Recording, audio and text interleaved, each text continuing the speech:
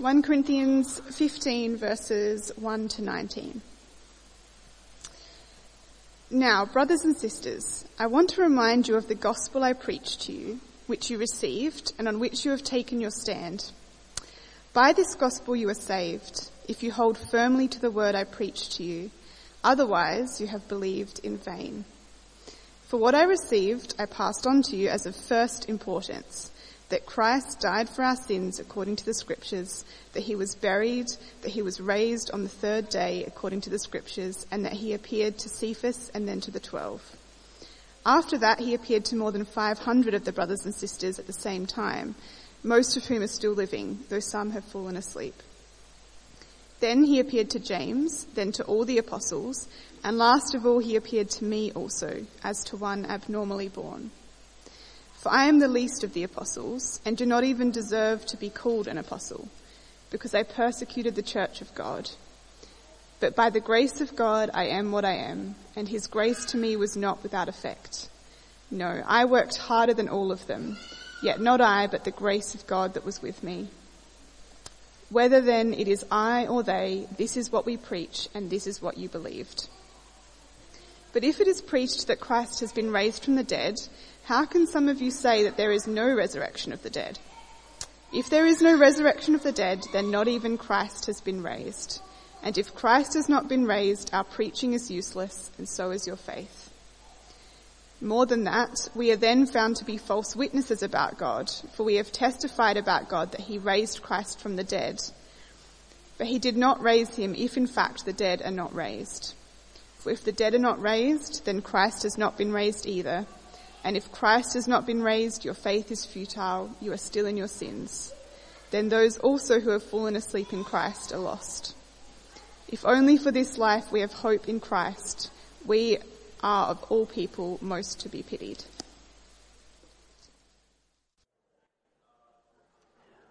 After our service, there will be coffee and tea, and please do continue those conversations and get to know one another. It's a joy to have you with us. The QR code is there. If you do have a device, scan it. Service outlines there. You can let us know who you are, how life is. We'd love to pray for you, get to know you more, so that's a great way of doing that. Growing up as a boy, as a kid, I spent a lot of time at my neighbour's house next door, and he had a sister who was an artist, and their dad converted the back shed into an art studio, and she painted all over the walls, and this was in the mid-90s, and painted everything and did lots of canvas art. But I remember going in there a few times to see what she was up to, and very friendly, and showed me all of her paints and stuff. And on the back door, as you walked in, you turn around and you saw painted red this saying, and maybe you've heard this before. It says, 2 things cannot be cured, death and stupidity, on the back of the door. And I always laughed at that and thought, ha ha ha, it was very funny. And over time, I've thought about that throughout the years. And I've come to realize, actually, that those 2 statements aren't as concrete as I once thought. Now, I'm not the sharpest tool in the toolbox. If you've known me for any length of time, you probably laughed at me for some reason. But there is a book in the Bible called Proverbs. It's known as wisdom literature. And it gives me hope that I don't have to be as foolish as I often think I am. It says this: the fear of the Lord is the beginning of knowledge, but fools despise wisdom and instruction. You see, there's hope for me out of being foolish, because I can know the God who made my life, who governs the fabric of time and space and my mind and my body, and I can spend time drinking deeply his wisdom, his grace from a humble position. Now, even if God's wisdom sometimes clashes with me, I realize being wise is not found in God agreeing with me, but when I align my heart and mind to him. And I've realized that actually I don't have to be as foolish as I often am. So that's pretty good news for me there. But what about death? Well, actually, that's what Easter Sunday is all about. It tells us that death for real life, actually 100%, has been cured the very moment Jesus physically, for real life, rose from the dead. One writer of the Bible, we had in our Bible reading, says this: if Christ has not been raised, our preaching is useless, and so is your faith. That is, if Easter isn't true, the whole Christian faith is useless. That's a pretty big, bold claim. Bigger than the red paint on the shed door I saw as a kid. And for the next few minutes, I just want to explore this, actually. I want to offer you 4 reasons why the resurrection of Jesus matters. And I do get it, though. Hanging your hope on the story of a man who rose from the dead is difficult to believe.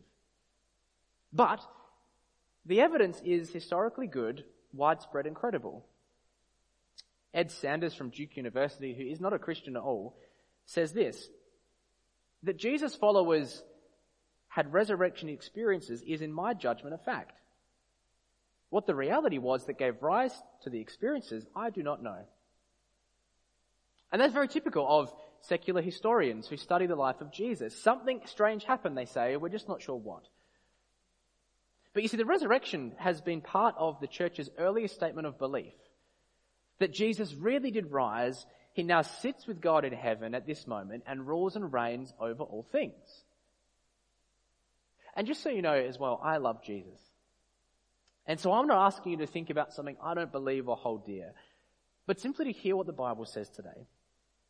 To imagine with me that if this is wonderfully true, what that means for your hopes and your dreams, and what it would look like to stake your life on the resurrection of Jesus just like I do.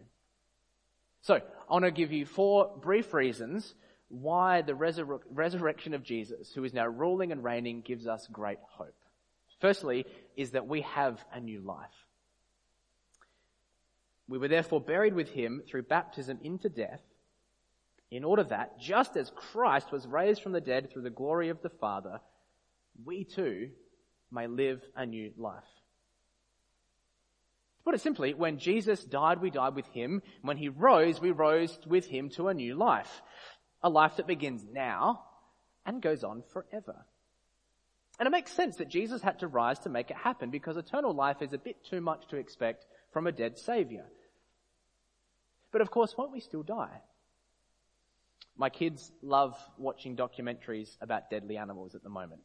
And during our isolation when we had COVID a while ago, they watched one about poisonous snakes in Australia, and this snake catcher went to find the 5 most poisonous so he could learn about them. And I thought he could just look at Wikipedia and that would be fine, but no, he had to go and pick them up and touch them and milk them and all of that. And in one scene, he's in Queensland and he's driving along the road telling us about snakes, and he abruptly stops the car mid-sentence and jumps out, and it's a dramatic scene, and he runs across the dirt track because he sees a snake on the road. And it turns out it wasn't a deadly snake, it's just a carpet python. And he picks it up, as you do, and he explained all about it and how it doesn't have fangs. There's no poison in this snake. But this python looks just like one of the deadly ones, bar these few markings here, but from a distance he thought it was a deadly snake. You see, just as that snake had no fangs, so too the resurrection of Jesus removes the sharp, poisonous fangs of death. We live our days bumping along the road of life, and one day our car will stop. But in front of us won't be a deadly snake with poison ready to strike. We'll walk past the beast. We'll walk on the path of life because Jesus passed through death and would gently bring us to himself. You see, life now, as fragile as it can be filled with the hope that the best is yet to come.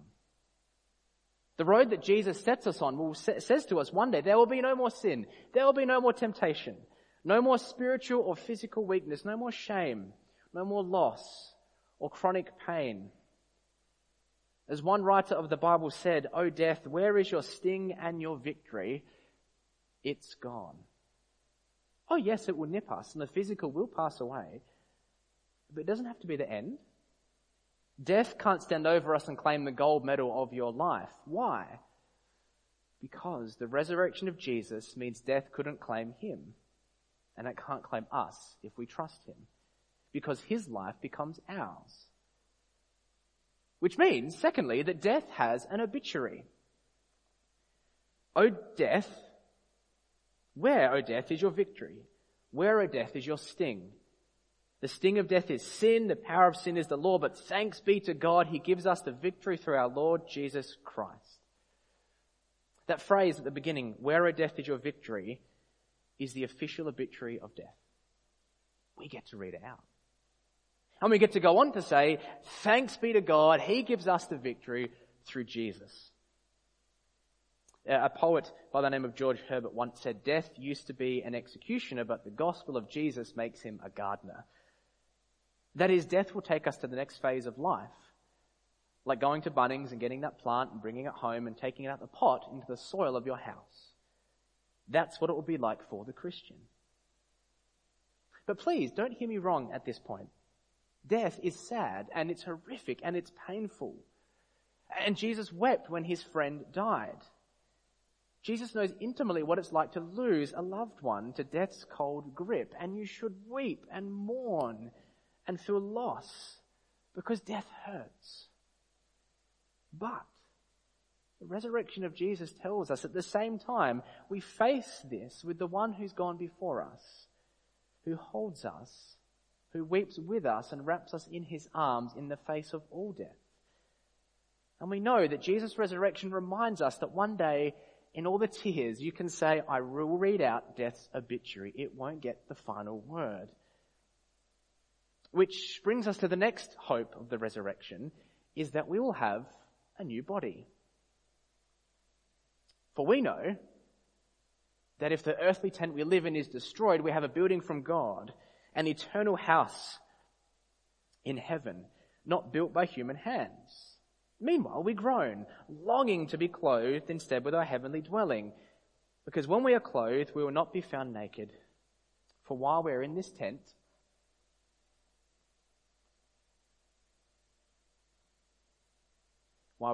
we groan and are burdened because we do not wish to be unclothed, but to be clothed instead with our heavenly dwelling, so that what is mortal may be swallowed up by life. I don't much like camping, but my kids really do, and it's a problem. But they win.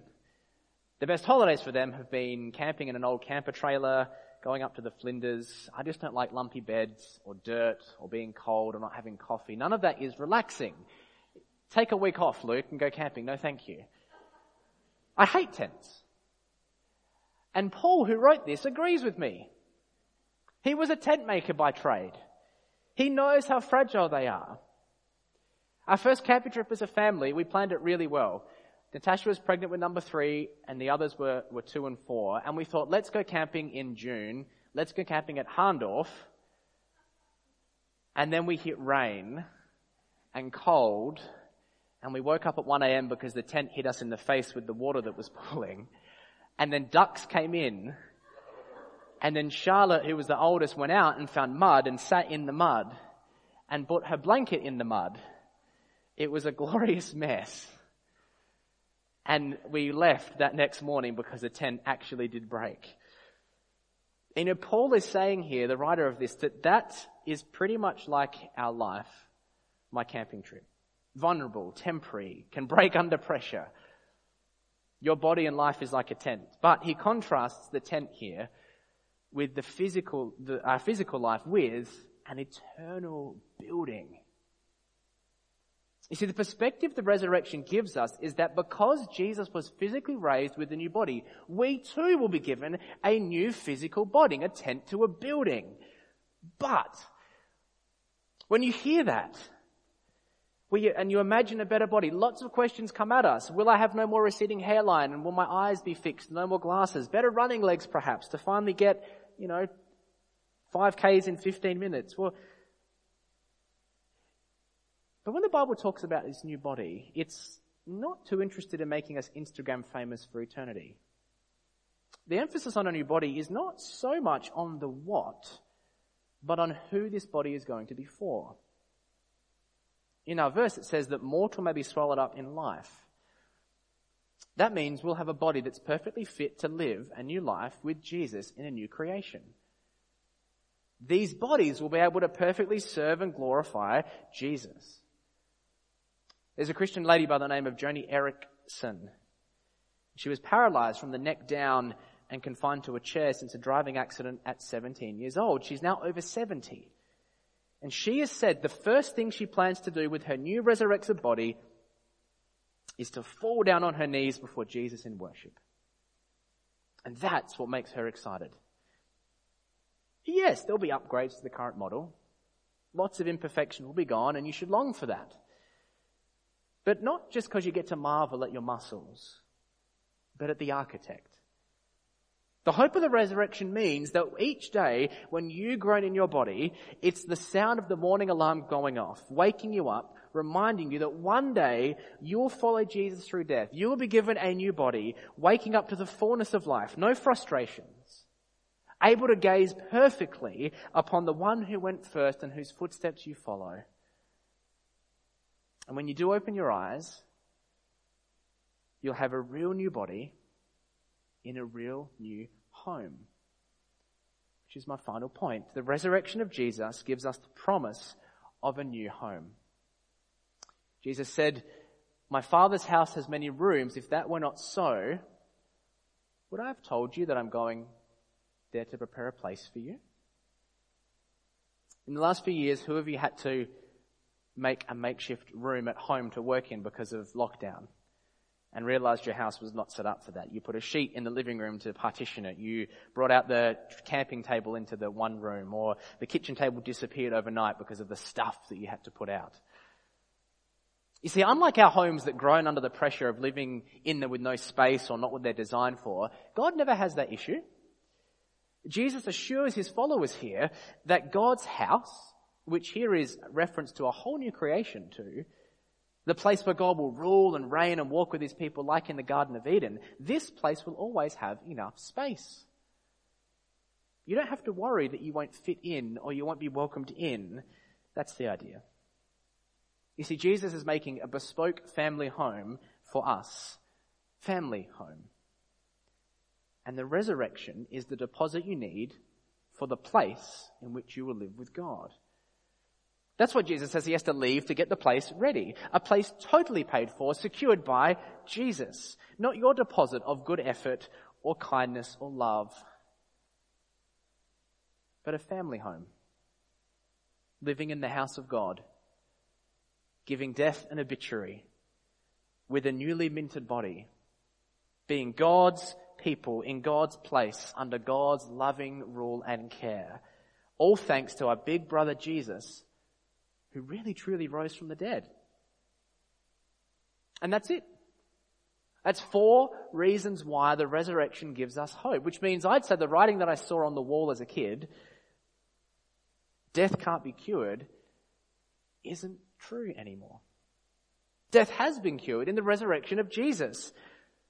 Which means, what should my response be to that? Well, Jesus tells us. At the beginning of his ministry and life on earth, he said, "The time has come." Jesus said, he said, "The kingdom of God has come near to you. Repent and believe the good news that Jesus lived and died and rose. Turn away from a life without Jesus. Trust that he is good and that the best is yet to come. Because of his resurrection, you can have hope for today and for all the days to come." And that's why I love Jesus. And that's why I'm so glad that he rose from the dead. And what we're going to do now is I'm going to just lead us in a brief prayer, and then we're going to stand and we're going to sing a song called Living Hope. Because Jesus rose, our faith is not in the dead Savior, but in the resurrected, real-life Jesus who rules and reigns. Let me pray for us. Our great God, Jesus did not stay dead. That he died our death, taking your judgment and punishment, but he rose, giving us life and hope and joy and peace, that the best is yet to come, that now in life we can follow you and be forgiven. And that all we face, there is a God with us and for us because of Jesus. And we are so thankful for the resurrection. Father God, we repent from the way that we have lived not following you. We ask your forgiveness upon our life for our thoughts and deeds that have been far from you, for not loving you as we should or our neighbor as ourselves. We stake all our claim in this life upon Jesus and what he has done, our living hope. We give you thanks and praise, one God, now and forever. Amen.